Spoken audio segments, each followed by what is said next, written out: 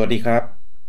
ยินดีต้อนรับชาวพอดแคสต์และชาว YouTube เข้าสู่รายการ Week to Week รายการที่เราจะมาอัปเดตข่าวสารวงการ Nintendo ในรอบสัปดาห์ที่ผ่านมากันแบบกระชับย่อยง่ายได้ใจความ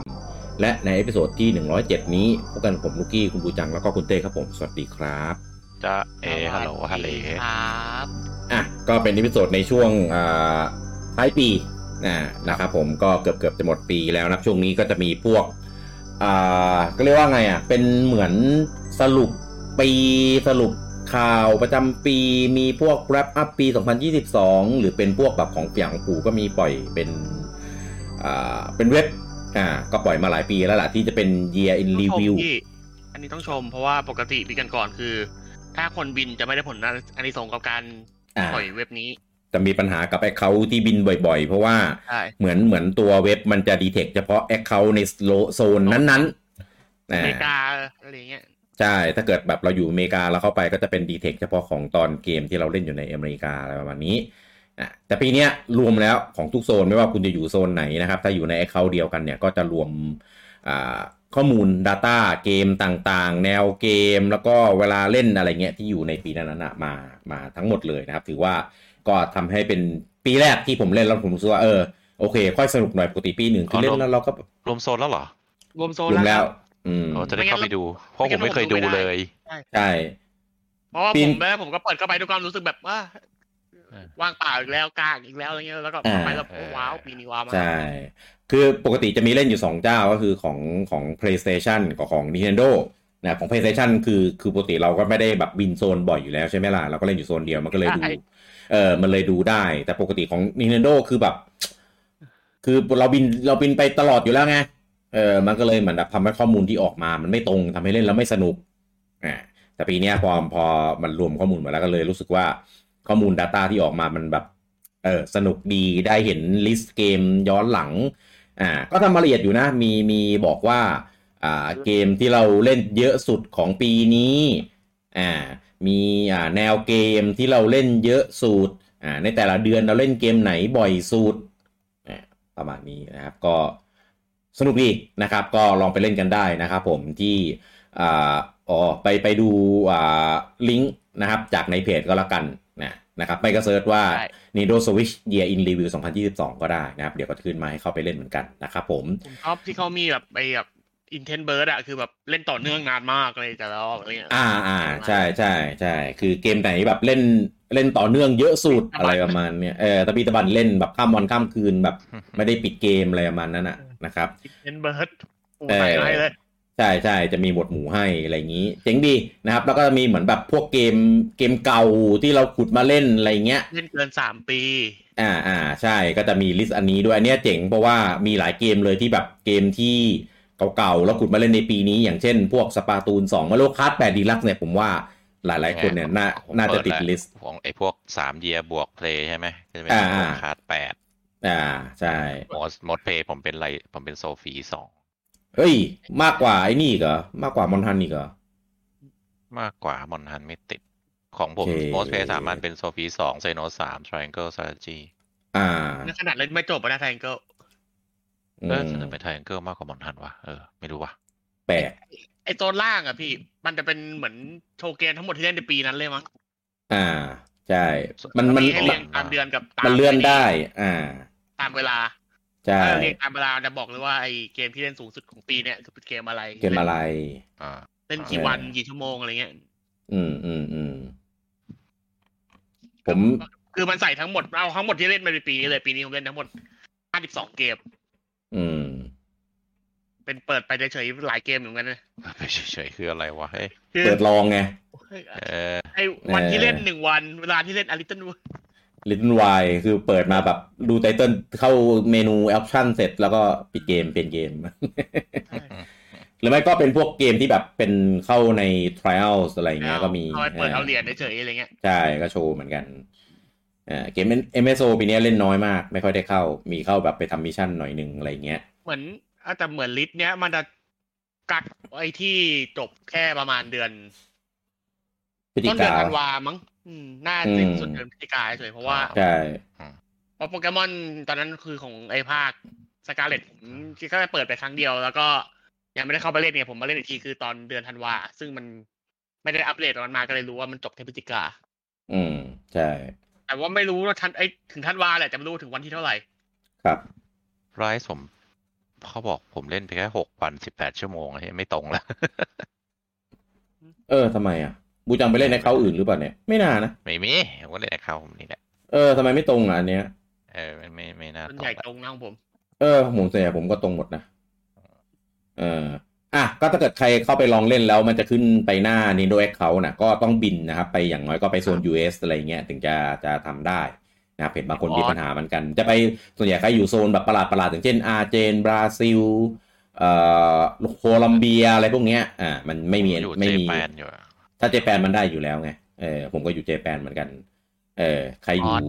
โซนแปลกๆครับก็ลองบินเปลี่ยนโซนดูนะครับออสเตรเลียอะไรเงี้ยได้อยู่แล้วพวกโซนที่มี NSO หรือว่ามันตามโซนที่เราอยู่วายข้อมูลไม่น่านะญี่ปุ่นไปเล่นมอนทันนิดเดียวหรือเปล่าไม่แน่ใจไม่น่านะเพราะว่าเซโนผมไม่ได้กดญี่ปุ่นเซโนผมกดออสเราตอนนั้นเรากดตั๋วรัสเซียกันแล้วก็บินมาซื้อมาแลกที่ออสนะครับแต่ว่าตอนนี้ผมอยู่ที่ญี่ปุ่นมันไม่ใช่ไม่เกี่ยวหรอกแนวที่บูจังเล่นแนวไหนที่เปลี่ยนเป็น US แล้วก็มอนทันก็ยังแค่นั้นก็ยังเหมือนเดิมใช่ไหมครับเขาดีเทคได้มาว่าปีนี้เป็นคนทรยศเล่นเกมปู่น้อยอะไรเงี้ยเขาก็เลยเหมือนแบบเนิร์ฟชั่วโมงเล่นอะไรเงี้ยต้องบอกว่าอีกค่ายหนึ่งผมมันจริงมีให้เช็คทุกปีปีนี้เช็คไม่ได้เลยพี่ปีนี้ไม่ได้เปิดไงก็ไปลองเล่นกันดูนะครับผมแล้วก็จะได้สรุปของตัวเองด้วยในไลน์เมื่อวานผมลืมโซฟีไปว่าเกมของปีนี้เหรอความจริงถ้าวันนั้นบูจังเปิดอันนี้เราช่วยอยู่เพราะอย่างผมเกมที่ผมชอบ3 เกมในปีนี้อยู่ในหน้าเพจรันผมหมดเลยครับเปิดข่าวต่อไปนะครับใครที่ยังตามเล่นอยู่นะครับสุดยอดเกมในชาร์ตของเรานะครับกับ Mario Strikers Battle League นะครับผมก็ตอนนี้อัปเดตเป็นเวอร์ชัน 1.3.0 แล้วนะครับก็มีคอนเทนต์เพิ่มใหม่นะครับมันเป็นโรดแมปฟรีไตเติ้ลอัปเดตของเขานะครับผมก็มีจูเนียร์มาแล้วนะครับผม Bowser JR นะครับแล้วก็มีเบอร์โดนะครับเพิ่มเข้ามาอีก1ตัวนะครับแล้วก็มีสนามใหม่นะเป็น Urban Rooftop นะครับแล้วก็จะมีชุดเป็นชุดของ Shellfish นะครับผมแล้วก็มีเพิ่มนะครับในส่วนของ Quick Chat นะครับสำหรับเวลาใครเล่นออนไลน์ก็จะมีเป็นเซตข้อความนะให้กดส่งได้เวลาแบบเล่นออนไลน์อะไรอย่างนี้นะครับแต่ว่าก็ยังเล่น 4v4 ไม่ได้เหมือนเดิมนะใครที่ยังรออยู่นะครับแซะนิดนึงเนี่ยนะพูดถึงแล้วแล้วก็ตอนนี้นะครับไม่รู้อัปเดตทำไมเหมือนกันนะครับผมกับ Mario Kart 7 บน 3DS นะครับได้รับการอัปเดตเป็นเวอร์ชัน 1.2 นะครับก็คนไปดูกันก็ไม่เห็นมีอะไรเปลี่ยนแปลงนะส่วนใหญ่ก็จะบอกว่า7ใช่3DS บน 3DS ผมว่าน่าจะมีปัญหาบั๊กของ Rainbow Road แล้วมั้งพี่คิดว่านะผมคิดมีอยู่แล้วไม่ใช่หรอไม่เขาน่าจะแบบตอนเอาด่าน Rainbow Road มาไปเช็คด่านเดิมแล้วมันรู้สึกเจออะไรแปลกๆอะไรเขาลงไปแก้เก่าอะไรคิดว่านะผมคิดว่าอาจจะอัปเดตมารองรับเรื่องของการปิด eShop อะไรสักอย่างในปีหน้าหรือเปล่าใช่แต่ว่าปกติMario Kart 7มันไม่ได้มี DLC ไม่ได้มีแบบคอนเทนต์ไอ้พวกอย่างนี้อยู่แล้วก็เลยไม่รู้ว่ามันจะเกี่ยวข้องกันยังไงแต่เดาว่าน่าจะเป็นเกี่ยวกับเรื่องนี้แต่ว่าก็คงไม่มีใครกลับไปเล่นแล้วมั้งภาค7บน 3DS ถ้าอยากจะเล่นด่านมันก็มาในนี่เยอะแล้วเพราะว่าผมเห็นด้วยกับพี่กี้เพราะว่าอัปเดตด่านผมว่ามันไม่มีความจำเป็นต้องเอาเงินไปทุ่มเพื่อแก้ปัญหาตรงนั้นไงจะแก้ทำไมกับเกมเก่าขนาดเนี้ยแล้วอีกอย่างคือไอ้พวก Mario Kart มันเป็นเหมือนเป็น Holy Grail ของสปีดรันคือเขา exploit บั๊กอะไรกันเต็มไปหมดแล้วเขารู้ตั้งนานแล้วแหละถ้าเขาจะทำเพราะไอ้พวกสปีดรันมันหาให้หมดแล้วทีนี้ก็คงจะแบบปิด eShop หรือไปเจอบั๊กที่มันจะทำให้แฮกเครื่องได้จริงๆมันก็แฮกได้อยู่แล้วนะไอ้พวกนั้นอาจจะทำอาจจะนะครับก็หลังจากที่เกมออกมากี่ปีวะเป็น10กว่าปีแล้ว10 ปีใช่10 ปีหน้า11 ปีอะไรเงี้ยก็ออกอัปเดตเวอร์ชัน 1.2 เองคิดดูแล้วกัน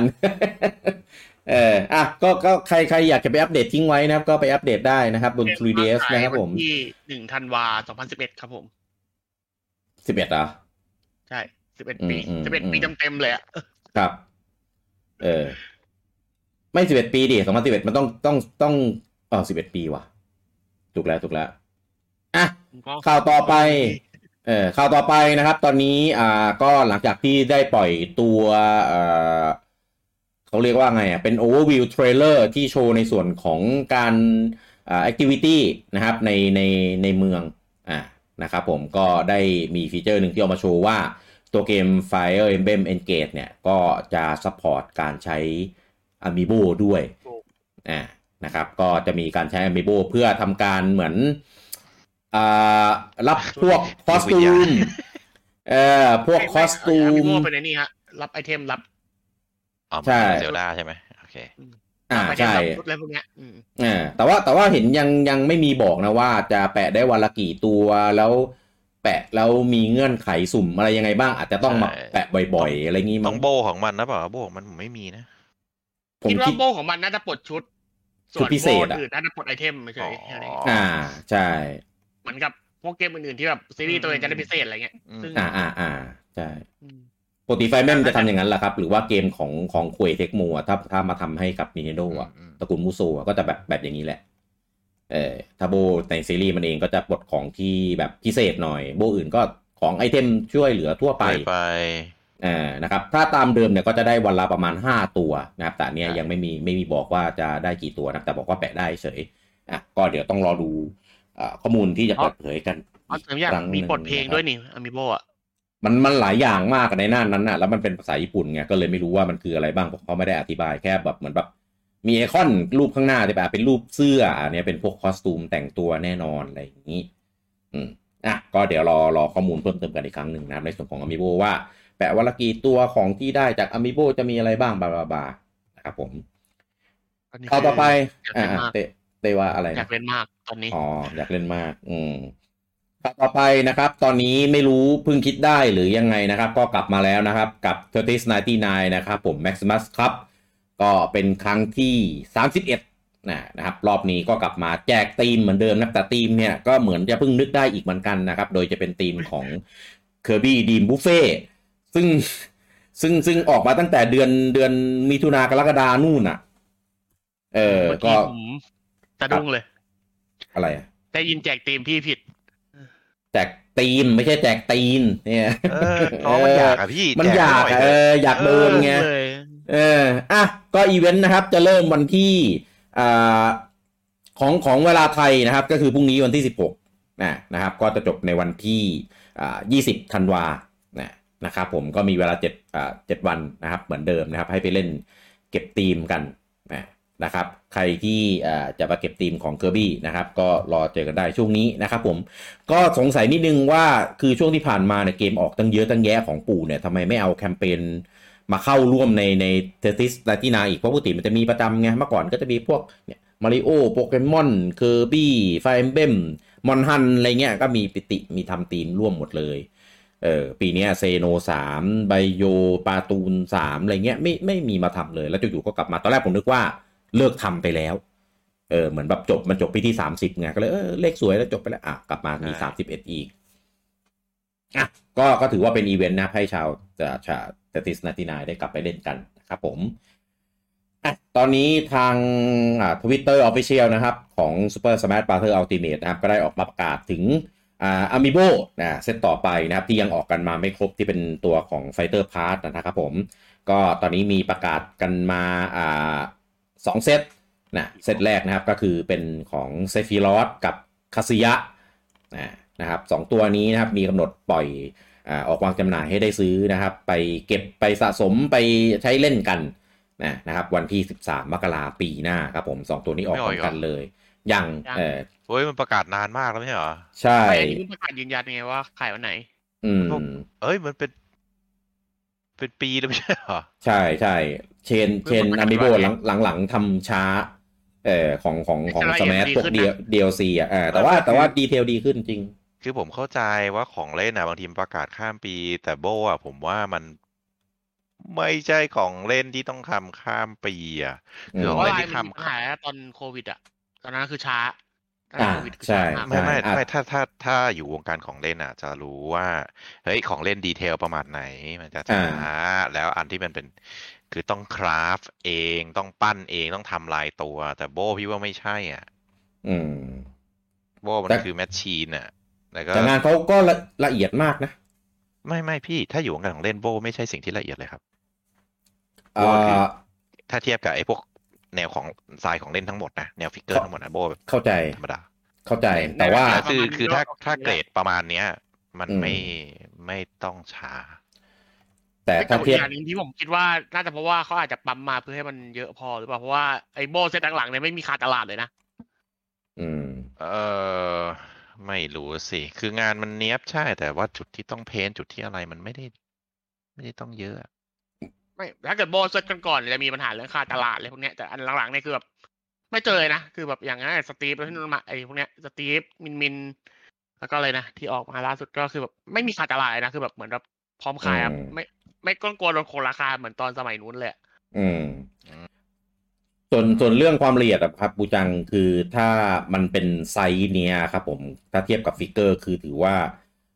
ละเอียดมากแล้วก็ราคานี้ด้วยแล้วก็มีฟีเจอร์ของพวกนี้ NFC อะไรพวกนี้เข้าใจว่าราคามันถูกแหละถ้าเทียบกับงานไซส์อย่างนี้แล้วก็ความละเอียดก็ผมว่าให้แค่กลางๆนะแต่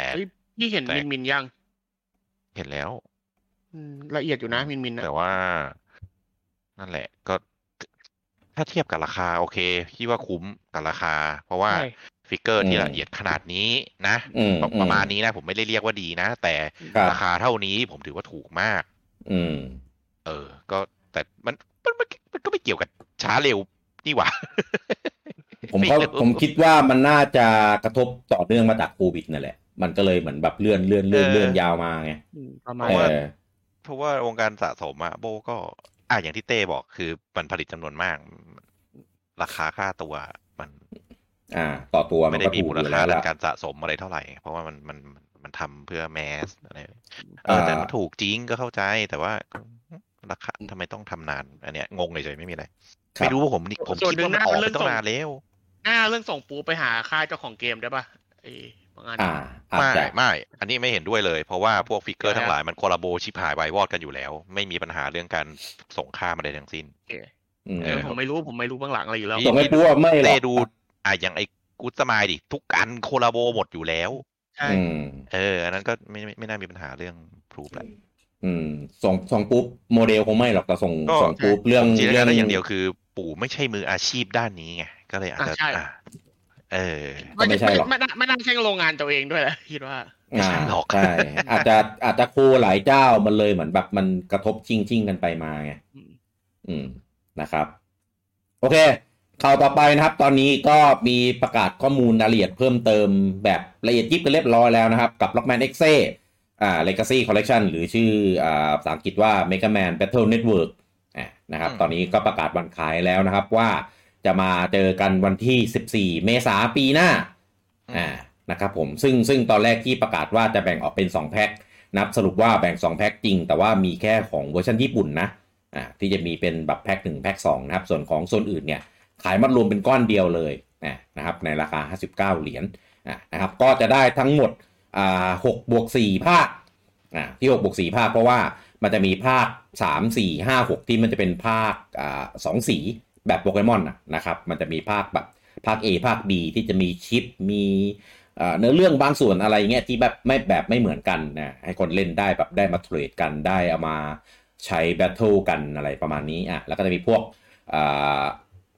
คอสเมติกคอสตูมอะไรพวกนี้อีกด้วยที่ไม่เหมือนกันนะครับผมซึ่งนี่ก็เลยกลายเป็นจุดเด่นของตัวLegacy ที่ไม่เหมือน Legacy อื่นก็คือเขาจะมีทำระบบออนไลน์มาให้ด้วยอันนี้เจ๋งมากซึ่งออนไลน์เนี่ยก็ไม่ได้เป็นออนไลน์ที่ทำมาแบบงั้นนะครับก็จะมีทั้งแบบสู้กันเองกับเพื่อนสู้กันนี่ไม่ได้หมายถึงว่าเอาการ์ดแต่ภาคไหนมาสู้กันก็ได้นะก็คือสู้เฉพาะในภาคนั้นๆก็อยากจะเล่นภาคไหนสู้ภาคไหนนะครับก็เลือกในภาคนั้นๆมาเล่นกันกับเพื่อนนะครับแล้วก็มีแรงค์แมตช์อันนี้ไปสู้กับคนอื่นทั่วโลกได้ด้วยนะครับแล้วก็มีแลกเปลี่ยนชีฟ แลกเปลี่ยนของแต่งตัวแล้วก็มีเปรียบเทียบคอมแพร์ข้อมูลของเรากับของเพื่อนๆได้เรื่องนึงก็จะมีแน่นอนพวกใส่ฟิลเตอร์แบบไฮเลสมีแล้วก็จะมีชิปพิเศษนะปกติมันจะมีชิปที่แบบหาไม่ได้ในแบบปกติซึ่งมันจะแจกตามอีเวนต์แจกอะไรเงี้ยในตัวคอลเลคชันนี้ก็จะมีมาให้ครบเลยนะครับแล้วก็จะมีพวกอันนี้แบบเดิมเลยมี Art Gallery มี Music Player อะไรเงี้ยสำหรับแฟนๆให้ไปได้ไปกดดูกดฟังกันนะครับก็เจอกันได้นะครับวันที่14 เมษายนปีหน้านะครับผมก็คิดว่าหลายๆคนก็น่าจะรอคอยนะกับการกลับมาในครั้งนี้สักทีซึ่งผมดีใจนะที่มันไปเมษาเพราะว่าเมษาตอนนี้ยังโล่งๆอยู่แต่ไม่รู้เคลียร์มีนาทันไหมนะแต่ว่าอย่างน้อยก็ไม่ออกชนพร้อมๆกันนะก็ยังมีโอกาสได้เล่นเยอะกว่านะครับตอนแรกผมมาคิดในใจ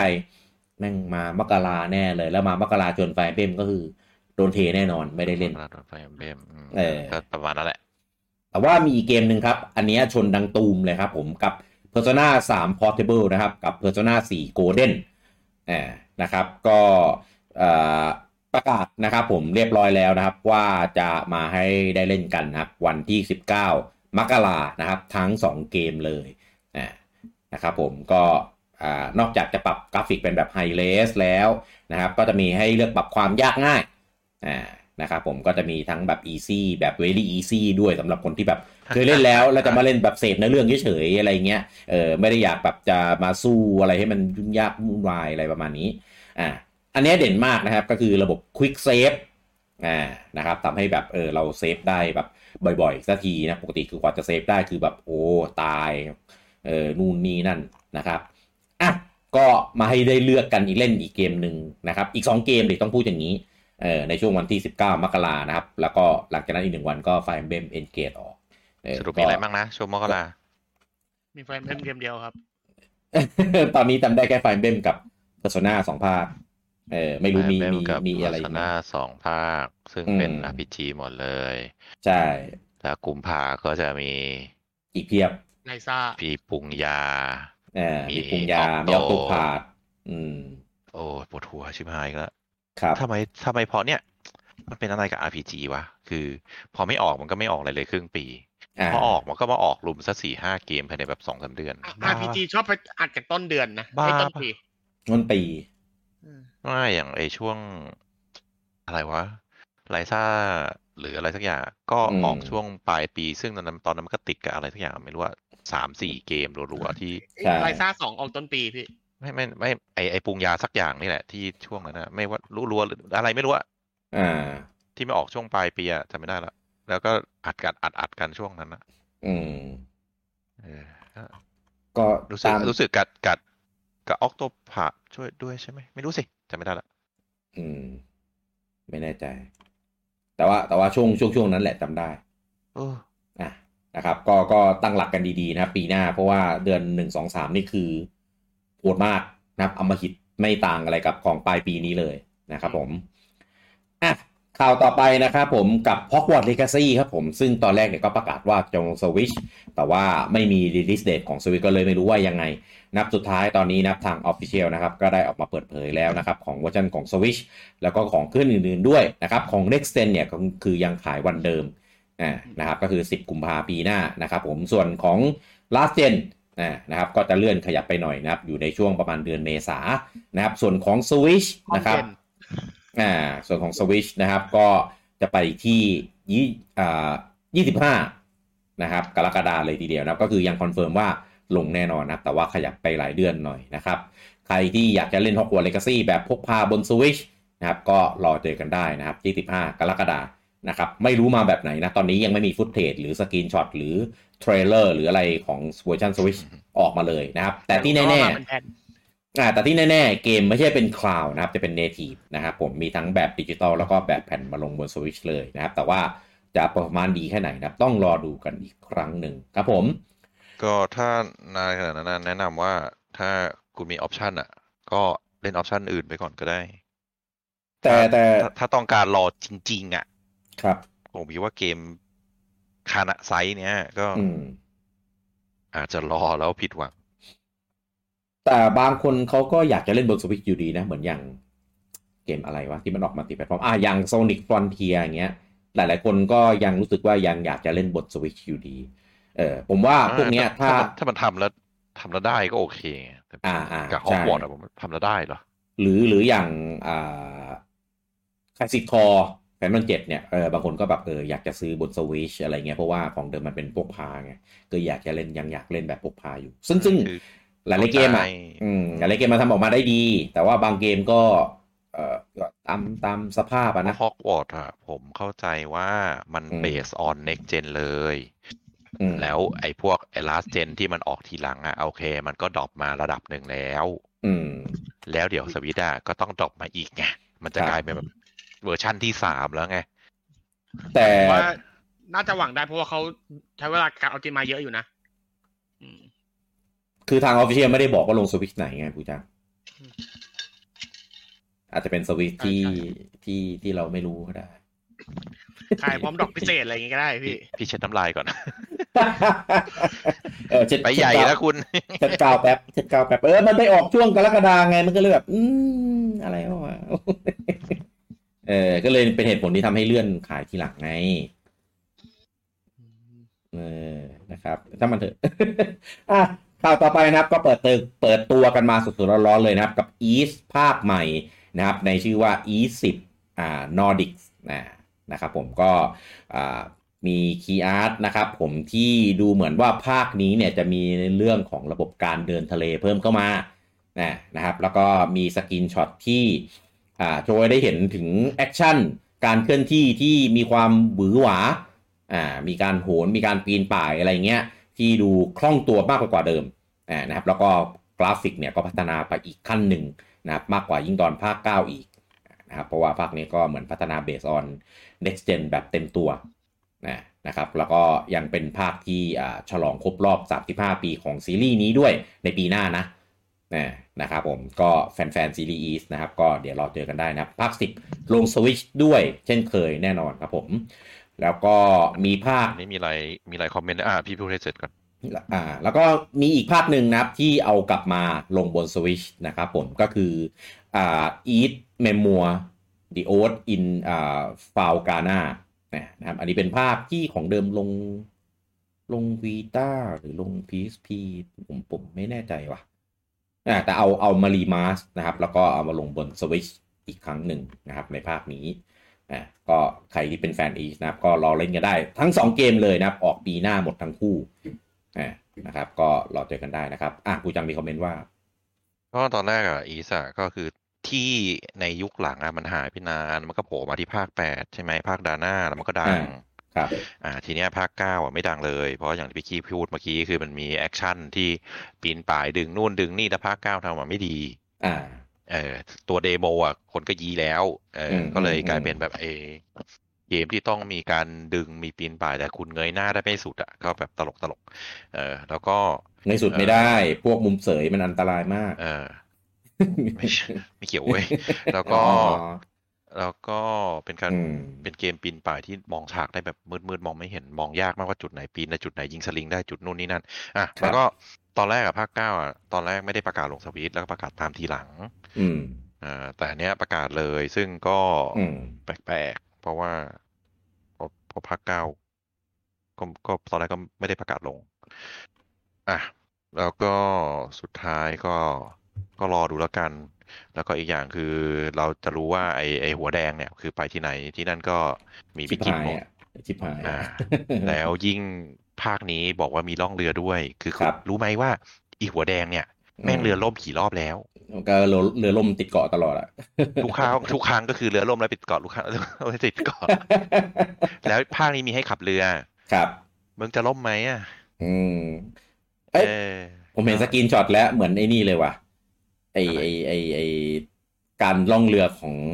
ของภาคไอเนี่ยไม่ใช่แบ็คแฟกนะที่มันเห็นเราตรงพวงมาลัยรู้สึกจะออริจินหรืออะไรวะออดิซี่นะครับแล้วก็มีล่องเรือแล้วก็แบบสั่งการยิงปืนใหญ่ยิงยิงธนูไปมีแลมใส่เรือคนอื่นอะไรเงี้ยอีหัวแดงนี่มันไม่ใช่กัปตันนะมันเป็นแค่ลูกเรือคนนึงลูกเรือภาคนี้ขับเองเลยครับขับเรือเองเลย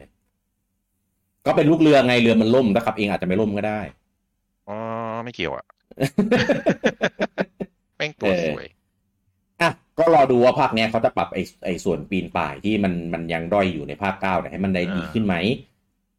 แล้วก็เนื้อเรื่องก็ไม่รู้จะแทรกยังไงแล้วอายุแม่งเต็มแล้วเพราะปกติไอ้หัวแดงเนี่ยคืออายุมันเท่าไหร่มันก็จะไปที่นู่นที่นี่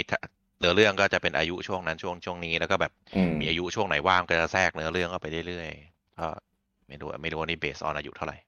เขาจะทำมาแข่งกับ Legend of Heroes หรือเปล่าอีทเนี่ยก็แบบใส่ไปเรื่อยก่อนแล้วเดี๋ยวค่อยมาขยำรวมทีเดียวเพราะออกมาหลายตัวละครไงใช่หลายตัวละครในโลกเดียวกันนะอันนี้มันตัวละครเดียวจริงแต่ว่ามันตัวเดียวในโลกเดียว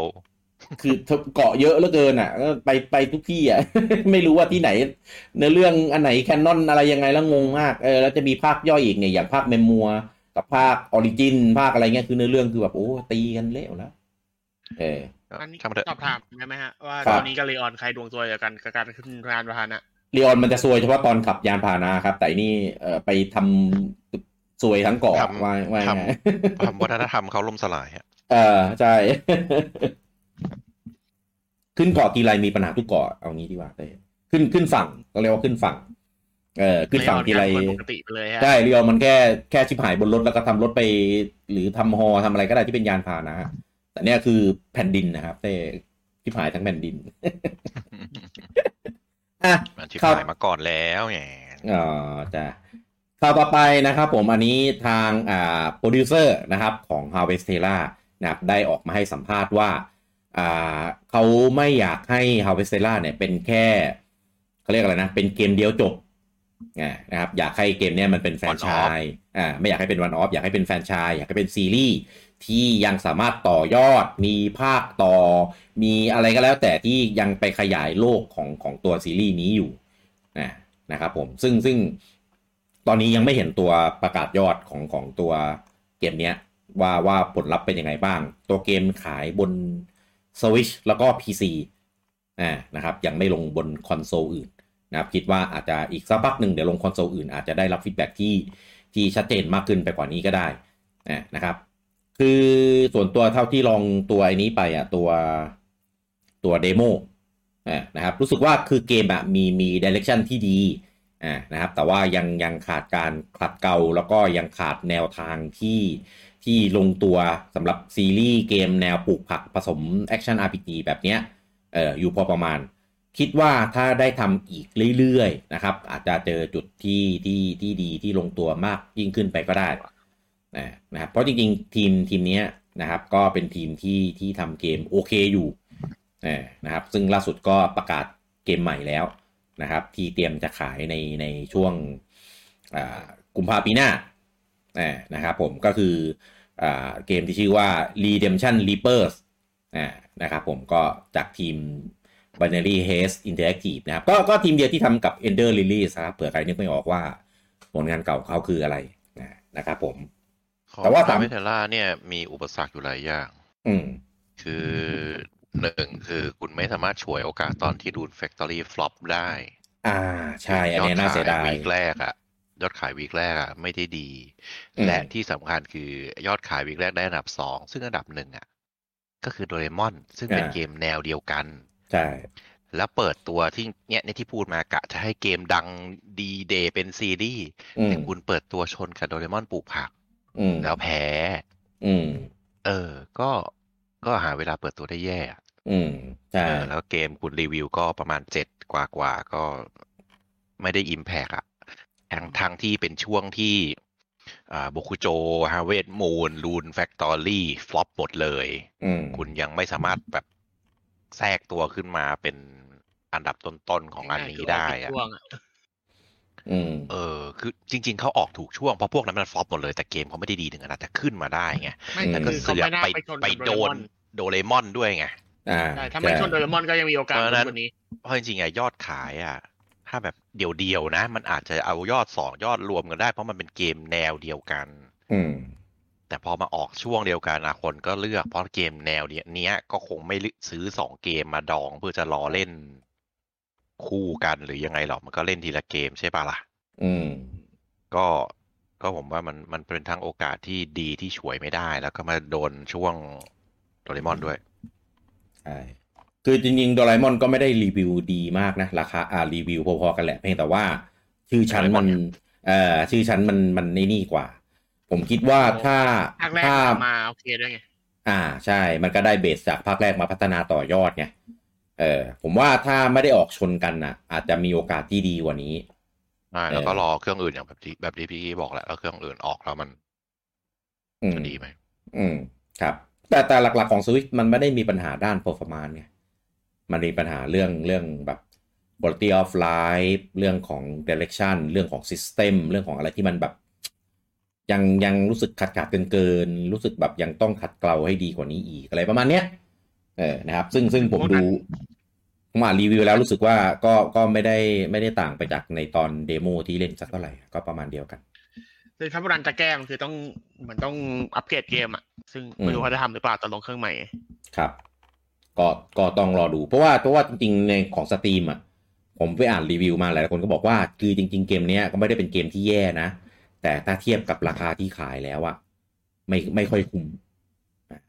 สักเท่าไหร่ถ้าเกิดลดราคามาสักแบบอีก$10 $20ผมว่ามันจะเป็นเกมที่ดีได้ซึ่งหลังๆสแควร์ทำแบบนี้เยอะใช่พวก DO Field พวกอะไรทั้งหลายอ่ะคือเป็นเกมดูแล้วรู้ว่าเป็นเกมแบบเกมเกรดรองแต่ขายราคาเท่าเกมแบบเกรดบิ๊กไทเทิลอ่ะก็ตามนั้นแหละครับมันก็โดนทรีตในแบบเดียวกัน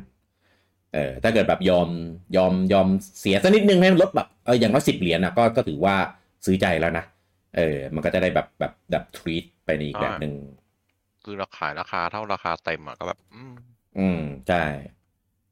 ซึ่งผมเห็นด้วยกับรีวิวนี้มากผมดูทรงแล้วถ้าเกิดจะเป็นเกมที่มันแบบราคาดรอปลงมาหน่อยอ่ะการตัดสินใจการรีวิวการทวีตมันก็จะแบบซอฟต์ลงเราอย่าลืมนะว่า Square เป็นค่ายไม่กี่ค่ายที่ในสตรีมอ่ะไม่ลดราคาพูดผิดไม่มีราคาตามโซนก็คือราคาตั้งราคานี้ไว้แล้วก็ใช่ราคาเดียวใช่ราคาเดียวแปลงค่าเงินให้เป็นแบบ1,900 1,900 2,000อะไรก็ว่าไปคือคุณขายเท่า Monster Hunter ขายเท่า Final Fantasy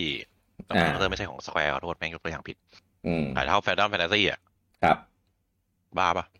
อะไรประมาณนั้นแหละมันเลยดูแบบรู้สึกว่าโอ้ไม่ไหวกับราคานี้จริงๆก็รอดูการพัฒนาการต่อยอดแล้วก็การผลักดันซีรีส์นี้ต่อไปนะครับก็คือมีแนวทางที่ดีแล้วแหละแต่ว่าต้องดูว่าภาคหน้าจะมาในแบบไหนถ้ายังเป็นแบบเดิมก็ปล่อยมันลอยทะเลไปนะครับแต่ถ้าเกิดพัฒนาว่าสแควร์ชอบยึดติดกับภาพแนว Final Fantasy ทุกอย่างจะต้องเป็นแนวนี้แต่ผมชอบนะมันไม่ได้เหมาะกับเกมทุกแนวไงเข้าใจแต่เซตติ้งในเรื่องอะไรเงี้ยมันโอเคมากเลยนะบูจังตอนแรกผมคิดเหมือนบูจังเลยครับว่าแบบทำไมมึงต้องไฟนอลขนาดนี้วะแต่แบบพี่คิดดูเลยถ้าแบบเกมแนวอย่างนี้นะไม่ได้คิดถึงภาพเนี่ยแต่ว่าถ้าเป็นภาพแบบ very default ผมว่ามันจะได้แล้วเป็นถ้าทำเกมแบบนั้นเลยนะเรื่องก็ทำได้นี่very default คือเขาแค่อยากที่ทำเป็นตัวฟูลสเกลผมว่ามันก็ขาดแล้วเขาแค่อยากให้มันเหมือนเป็นไฟนอลปลูกผักได้แค่นั้นแหละครับปูจัง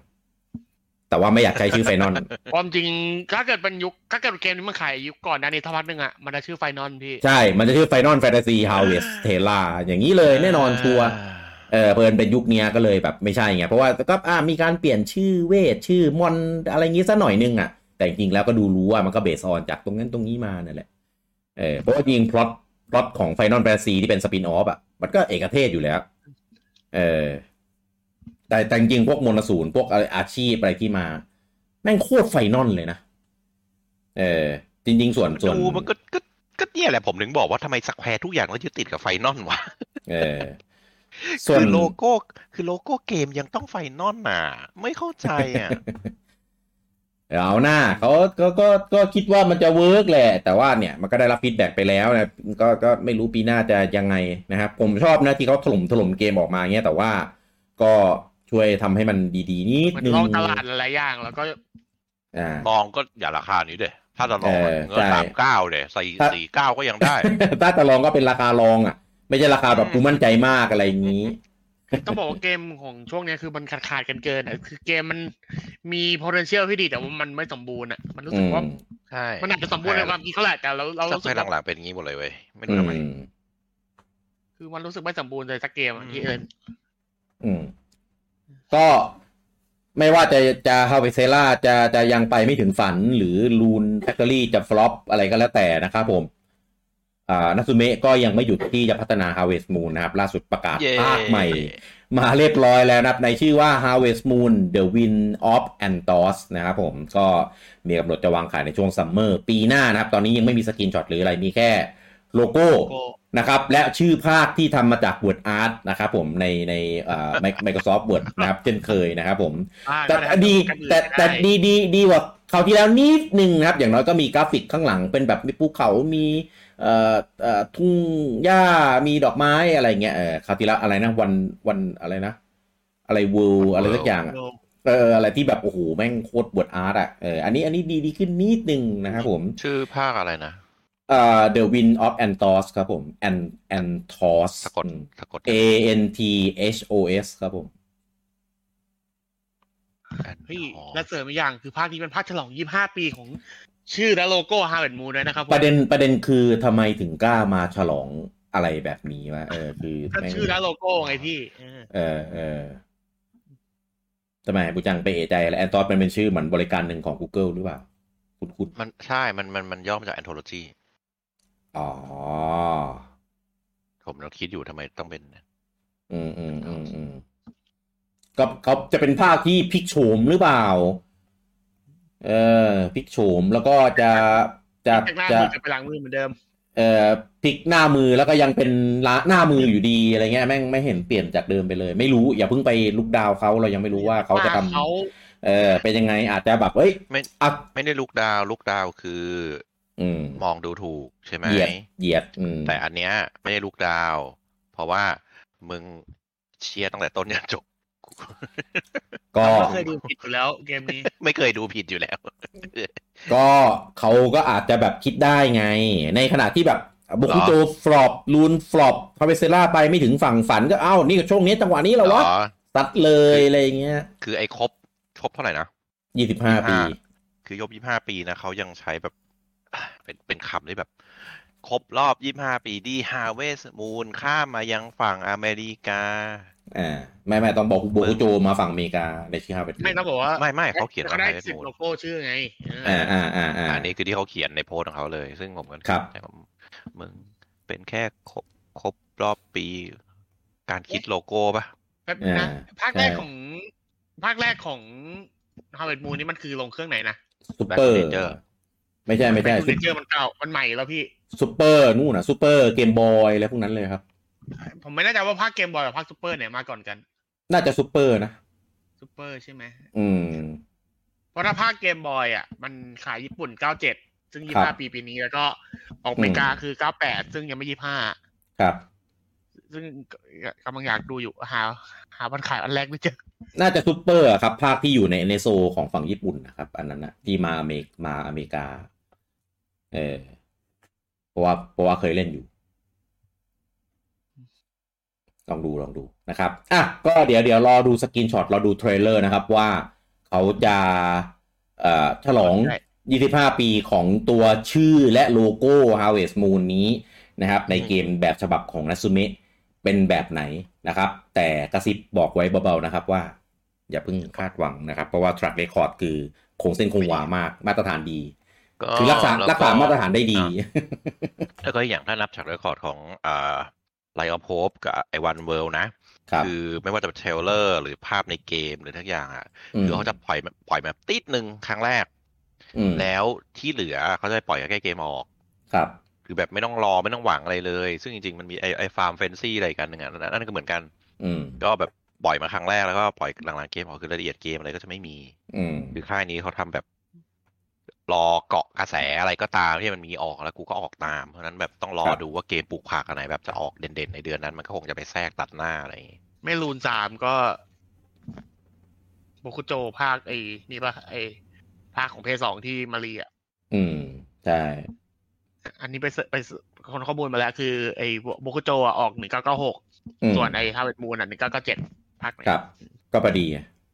ใช่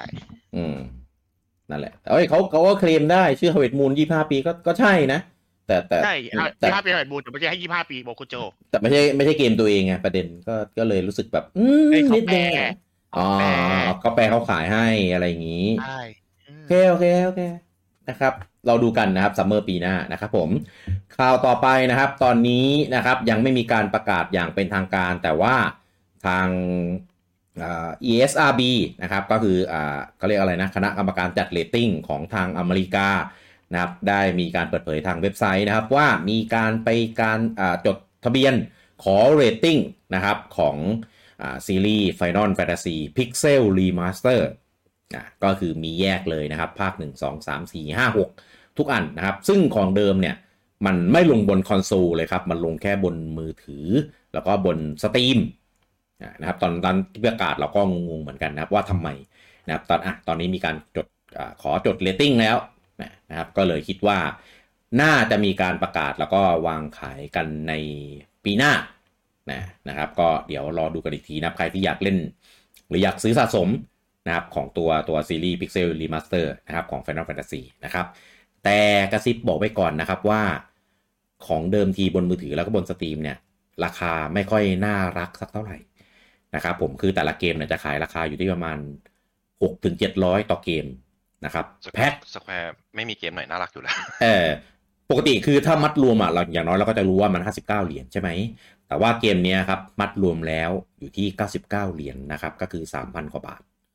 ก็สมมติถ้าเกิดมันเป็นราคานี้ไม่รู้ว่าถ้าทำเป็นแผ่นแล้วเนี่ยมันจะยังไงว่ามันจะมาแบบนี้มากกว่า 1-3 มัดรวม59 เหรียญ4-6 มัดรวม59 เหรียญใครก็มีความเป็นไปได้สูงมากด้วยนะครับก็ถ้าเกิดมันมีแยกขายผมก็จะดีใจจะได้ซื้อเล่นแค่บางภาคไงผมไม่อยากเล่นภาค3เพราะว่ายังไม่เคยเล่นภาค3แบบออริจินอลภาค3อันนี้เขาเอาเป็นตัวอันไหนมาตัวออริจินอลเลยใช่แต่ได้ของ TDS ก็มันเป็น Pixel Remaster ไงของ 3DS มันไม่ได้มาลง Switch มาลงแค่ในมือถือกับใน Steam นะครับก็รอดูกันนะครับอันนี้ดิจิตอลเนี่ยมีแน่นอนแต่แบบแผ่นนี่ยังไม่รู้ยังไงนะครับผมแล้วก็อันนี้เป็นการรวมข่าวเกมนะครับผมที่เปิดตัวเป็น World Premiere นะครับในงาน The Game Award 2022นะครับเมื่อช่วงสัปดาห์ที่แล้วนะครับก็มีเกมที่น่าสนใจนะครับแล้วก็ที่ลง Switch นะครับผมเกมแรกก็คือ Bayonetta Origin นะครับในชื่อภาคว่า Celesta and the Lost Demon นะครับอันนี้อาจจะพยายามพูดไม่ให้สปอยบูจังละกันนะครับก็เป็นมันสปอยมากนะครับก็คือเราจะได้เล่นเป็นเซเลซ่าแล้วก็คือเบโยเนต้าตอนเด็กนั่นแหละนะครับแต่ว่าเกมเพลย์เนี่ยจะไม่ได้เป็นแอคชั่นแฮกแอนด์สแลชฟาสต์เพจแบบเดิมนะครับจะเป็นแอคชั่นแอดเวนเจอร์มีการแก้ปริศนามีการแต่ว่ายังมีการสั่งการตัวดีมอนนะครับให้ไปช่วยสู้อยู่เหมือนเดิมนะครับเนื้อเรื่องก็จะเป็นแบบเบโยเนต้าตอนเด็กอะไรประมาณนี้นะครับเกมนี้นะครับผมเห็นกราฟิกสไตล์แบบอย่างนี้แต่ว่าจะเป็นเกมสเกลใหญ่นะครับของ Nintendo ร่วมทำกันกับของ Platinum นะครับผมขายราคาเต็ม59 เหรียญนะครับกำหนดขายอยู่วันที่17 มีนาปีหน้าครับผมก็ใครที่เล่น Bayonetta 3 จบแล้วนะครับก็จะเข้าใจได้ว่าทำไมมันถึงมีภาคนี้เกิดขึ้นนะครับก็บอกไว้แค่นี้แล้วกันนะครับผมใครที่อยากจะเล่นภาค Origin นะครับแนะนำให้เล่นภาค3ให้จบก่อนนะครับคุณโบจังเกมต่อไปนะครับผมเปิดตัวนะครับ Hades ภาคที่2นะครับตอนแรกนึกว่าเป็น DLC หรือเป็น expansion นะครับตอนนี้ประกาศเป็นภาค2แล้วนะครับก็เป็นเนื้อเรื่องของลูกอีกคนหนึ่งนะครับของ Hades อันนี้ไม่น่าสปอยนะครับผมก็จะเป็นสไตล์เดิมนะครับก็คือหนีออกจากนรกนะครับแล้วก็วนเวียนว่ายตายเกิดหาทางออกหนีไปให้ได้นะครับแต่ว่าตัวละครในภาคนี้ก็จะเป็นตัวผู้หญิงนะครับผมก็ตัวเกมเนี่ยกำหนดขายอยู่ปี2024นู่นเลยนะครับผมแต่ว่าเดี๋ยวจะมีearly access ก่อนนะครับในปี2023นะครับผมซึ่งของ Switch เนี่ยก็พอหลังจากที่เกมออกจากสเตจของ early access เนี่ยก็จะมาลง Switch กันนะครับผมแต่ถ้าเกิดใครอยากเล่นเร็วนะครับก็ไปลองเล่นแบบ early access ได้ในSteam นะครับผมแล้วก็อีกเกมหนึ่งนะครับผมในเกมที่ชื่อว่า Earthblade นะครับอันนี้เป็นเกมจากทีมผู้สร้าง Celeste นะครับซึ่งปกติ Celeste เนี่ยมันเป็นเกมแบบเป็นด่านมันจะมีสเตทแพทเทิร์นในแต่ละด่านมาแต่ว่าเกมก็ยังมีเอลิเมนต์ของ Metroidvania นะครับแต่ว่าภาคนี้นะครับตัวเกมจะเป็นฟูลMetroidvania เลยนะครับแล้วก็จะเน้นแบบการเล่นแบบ explore ด้วยนะครับผมตอนนี้ก็มียังไม่ได้โชว์เกมเพลย์แบบเต็มๆนะครับแต่มีการแพนฉากให้เห็นถึงความเชื่อมต่อของพื้นที่ในแต่ละโซนที่เชื่อมต่อกันได้นะครับยังเป็นไซส์สกอร์แพลตฟอร์มแล้วก็ฟิกเป็นแบบพิกเซลเลตอยู่เหมือนเดิมนะครับอันนี้กำหนดขายอยู่ในปี 2024 เหมือนกันเลยทั้ง3เกมนะครับผมก็เป็นเกมน่าเล่นนะครับที่เราคัดมานะครับที่ประกาศจากในงานThe Game Award นะครับผมต่อไปเป็นพวกช่วงในช่วงของพวกยอดขายต่างๆนะครับผมตอนนี้ทางสตูดิโอ MDHR ก็ได้ออกมาเปิดเผยยอดขายของตัว DLC ของ Cuphead นะครับในชื่อว่า The Delicious Last Course นะครับตอนนี้มียอดขายทะลุกว่า2ล้านชุดเป็นที่เรียบร้อยแล้วนะครับก็ถือว่าขายดีมากเลยทีเดียวนะครับสำหรับตัว DLC ของ Cuphead นี้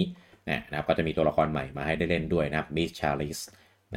แล้วก็มี Sonic Frontier นะครับเห็นเงียบๆครับเห็นโดนเกมอื่นกลบๆอย่างนี้นะครับยอดขายนะครับรวมทุกเครื่องนะครับตอนนี้ยอดขาย worldwide นะครับผมทะลุ 2.5 ล้านชุดเป็นที่เรียบร้อยแล้วก็ถือว่า success นะในระดับนี้นะครับผมซึ่งจริงๆก่อนนั้นก็มีเปิดเผยตัวรถแมพฟรีแต่เต้นอัปเดตนะครับก็จะมีพวกเป็นโหมดชาเลนจ์อะไรเงี้ยหรือสุดท้ายก็จะมีเนื้อเรื่องเสริมแล้วก็จะมีตัวละครอื่นๆจากในตัวที่ปรากฏอยู่ในเกมแต่ว่าปกติเราไม่ได้เล่นก็จะมาให้ได้เล่นกันด้วยนะครับก็รออัปเดตกันได้นะครับในช่วงปี 2023 ปีหน้านะครับผมต่อไปเป็นชาร์ตขายดีนะครับของฝั่ง UK นะครับเกมแรกนะครับอันดับ1นะครับGod of War Ragnarok นะครับก็กลับมาทวงแชมป์นับขึ้นอันดับ1ได้ในสัปดาห์นี้อาจจะเป็นผลส่งมาจากในช่วงเทศกาลเกมเมอร์เยียร์ก็เป็นได้นะครับอันดับที่2นะครับ FIFA 23นะครับตกมาจากอันดับที่1นะครับอันดับที่3นะครับCall of Duty Modern Warfare 2นะครับตกมาจากอันดับที่2อันดับที่4นะครับ Pokemon Violet นะครับขึ้นมาจากอันดับที่5นี่แปลกใจมากที่ยังคงอยู่อันดับท็อป5อยู่ได้นะครับในขณะที่เกมแบบฮาร์ดคอร์นะครับของอื่นออกเยอะขนาดนี้นะครับอันดับที่5นะครับอันนี้อยู่นอกเหนือเหตุและผลและการเวลานะครับกับ Mario Kart 8 Deluxe นะครับผมถึงแม้จะตกมาจากอันดับที่4แต่ก็ทำอะไรก็ไม่ได้จริงๆนะครับอันดับที่6นะครับ Nintendo Switch Sport นะครับผมอันดับที่6นะครับขึ้นมาจากอันดับที่8อันดับที่7นะครับ Pokemon Scarlet นะครับผมคงที่จากสัปดาห์ที่แล้วอันดับที่7อันดับที่8นะครับ Sonic Frontier นะครับขึ้นมาจากอันดับที่9อันดับที่9นะครับ Animal Crossing New Horizon ขึ้นมาจากที่11แล้วก็อันดับที่10นะครับ Minecraft Nintendo Switch คงที่จากสัปดาห์ที่แล้วต่อไปเป็นชาร์ตของฝั่งญี่ปุ่นนะครับผมอันดับ1ก็ยังคงโปเกมอนเป็น Pokemon Scarlet and Violet นะครับสัปดาห์นี้นะครับผมยอดขายเหมือนไม่ค่อยแผ่วลงไปเท่าไหร่นะครับผมได้ไปอีก 277,676 ชุดนะครับตอนนี้ยอดรวมอยู่ที่ 3.7 ล้านเป็นที่เรียบร้อยแล้วนะครับผมก็คือแซงสปาตูน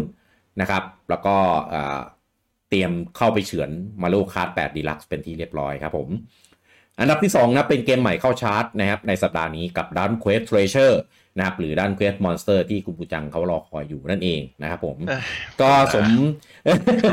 สมกับเป็นอดีตเกมประจำชาติของญี่ปุ่นนะครับก็สัปดาห์แรกทำไปได้อยู่แค่ 143,650 ชุดนะครับก็น้อยกว่าโปเกมอนนะครับเกือบครึ่งนะครับแต่ก็ถือว่าเป็นยอดที่ยังขายดีอยู่นะครับแล้วก็เป็นเกมที่ Exclusive บน Switch ด้วยนะครับยังไม่ลงเครื่องอื่นรวมถึง PC ด้วยนะครับอันดับที่3นะครับสปาตูน3นะครับสัปดาห์นี้ได้ไปอีก 51,315 ชุดยอดรวมสัปดาห์นี้อยู่ที่ 3.49 ล้านนะครับก็อย่างที่เห็นกันนะครับว่าโดนโปเกมอนแซงเป็นที่เรียบร้อยแล้วนะครับผมอันดับที่4นะครับเป็น Wish on the Holy Night อันนี้ไม่แน่ใจว่าเกมอะไรนะครับผมเป็นของเวอร์ชัน Switch นะครับสัปดาห์แรกขายได้อยู่ที่ 39,759 ชุดแล้วก็อันดับที่5นะครับเกมเดียวกันนะครับแต่ว่าเป็นเวอร์ชันของ PS4 นะครับขายได้อยู่ที่ 26,585 ชุด อันดับที่6นะครับ Mario Kart 8 Deluxe นะครับสัปดาห์นี้ได้ไปอีก 21,583 ชุดนะครับยอดรวมอยู่ที่ 4.94 ล้านเหลืออีกประมาณล้านนิดๆนะครับผมก็อาจจะโดนแซงก็ได้หรือเปล่านะครับสำหรับยอดฝั่งญี่ปุ่นอันดับที่7นะครับ Minecraft ของ Nintendo Switch นะครับสัปดาห์นี้ได้ไปอีก 21,094 ชุดยอดรวมอยู่ที่ 2.89 ล้านอันดับที่8นะครับ Nintendo Switch Sport นะครับสัปดาห์นี้ได้อีก 17,187 ชุดยอดรวมอยู่ที่ 811,251 ชุดอันดับที่9นะครับ Mario Rabbids Galaxy Battle นะครับหรือชื่อภาษาอังกฤษว่าSpark of Hope นะครับสัปดาห์นี้ได้ไปอีก 13,466 ชุดยอดรวมอยู่ที่ 31,113 ชุดก็ไปได้ไม่ค่อยสวยเท่าไหร่นะครับในฝั่งญี่ปุ่นแต่ว่าก็ยังอุตส่าห์ติดท็อป 10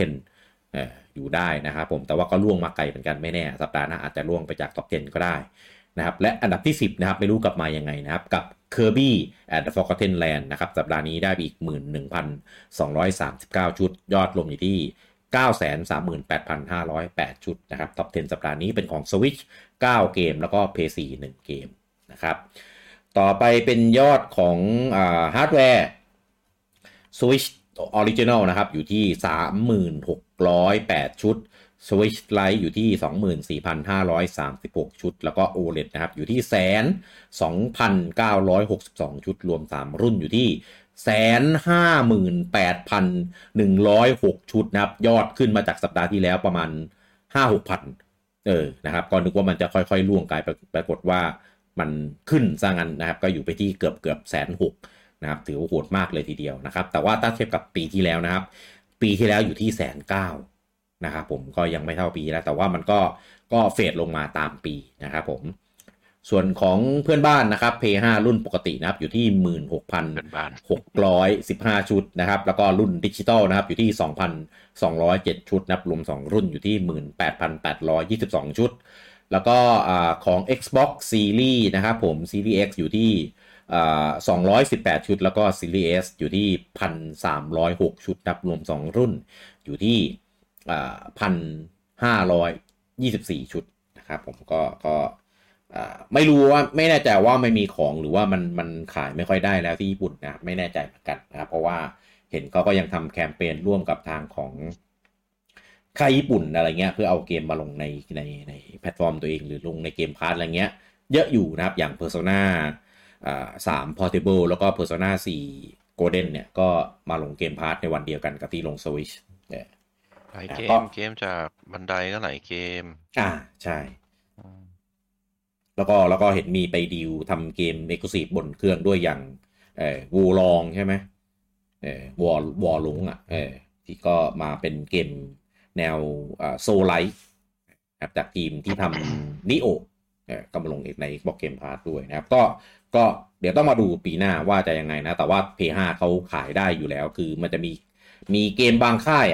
ที่ทำแล้วก็ยังไงก็จะลงแต่ว่าเครื่องของฝั่งญี่ปุ่นอย่างเดียวนะครับถ้าเกิดเกมแบบไฮๆไปเลยก็จะลงแต่ PS5 แต่ถ้าเกิดดรอปๆหน่อยก็อาจจะแบบลง Switch สมัยก็ลง PS5 คู่ Switch เนี่ยน้อยเกมที่จะไปลงบน Xbox นะครับอย่างของ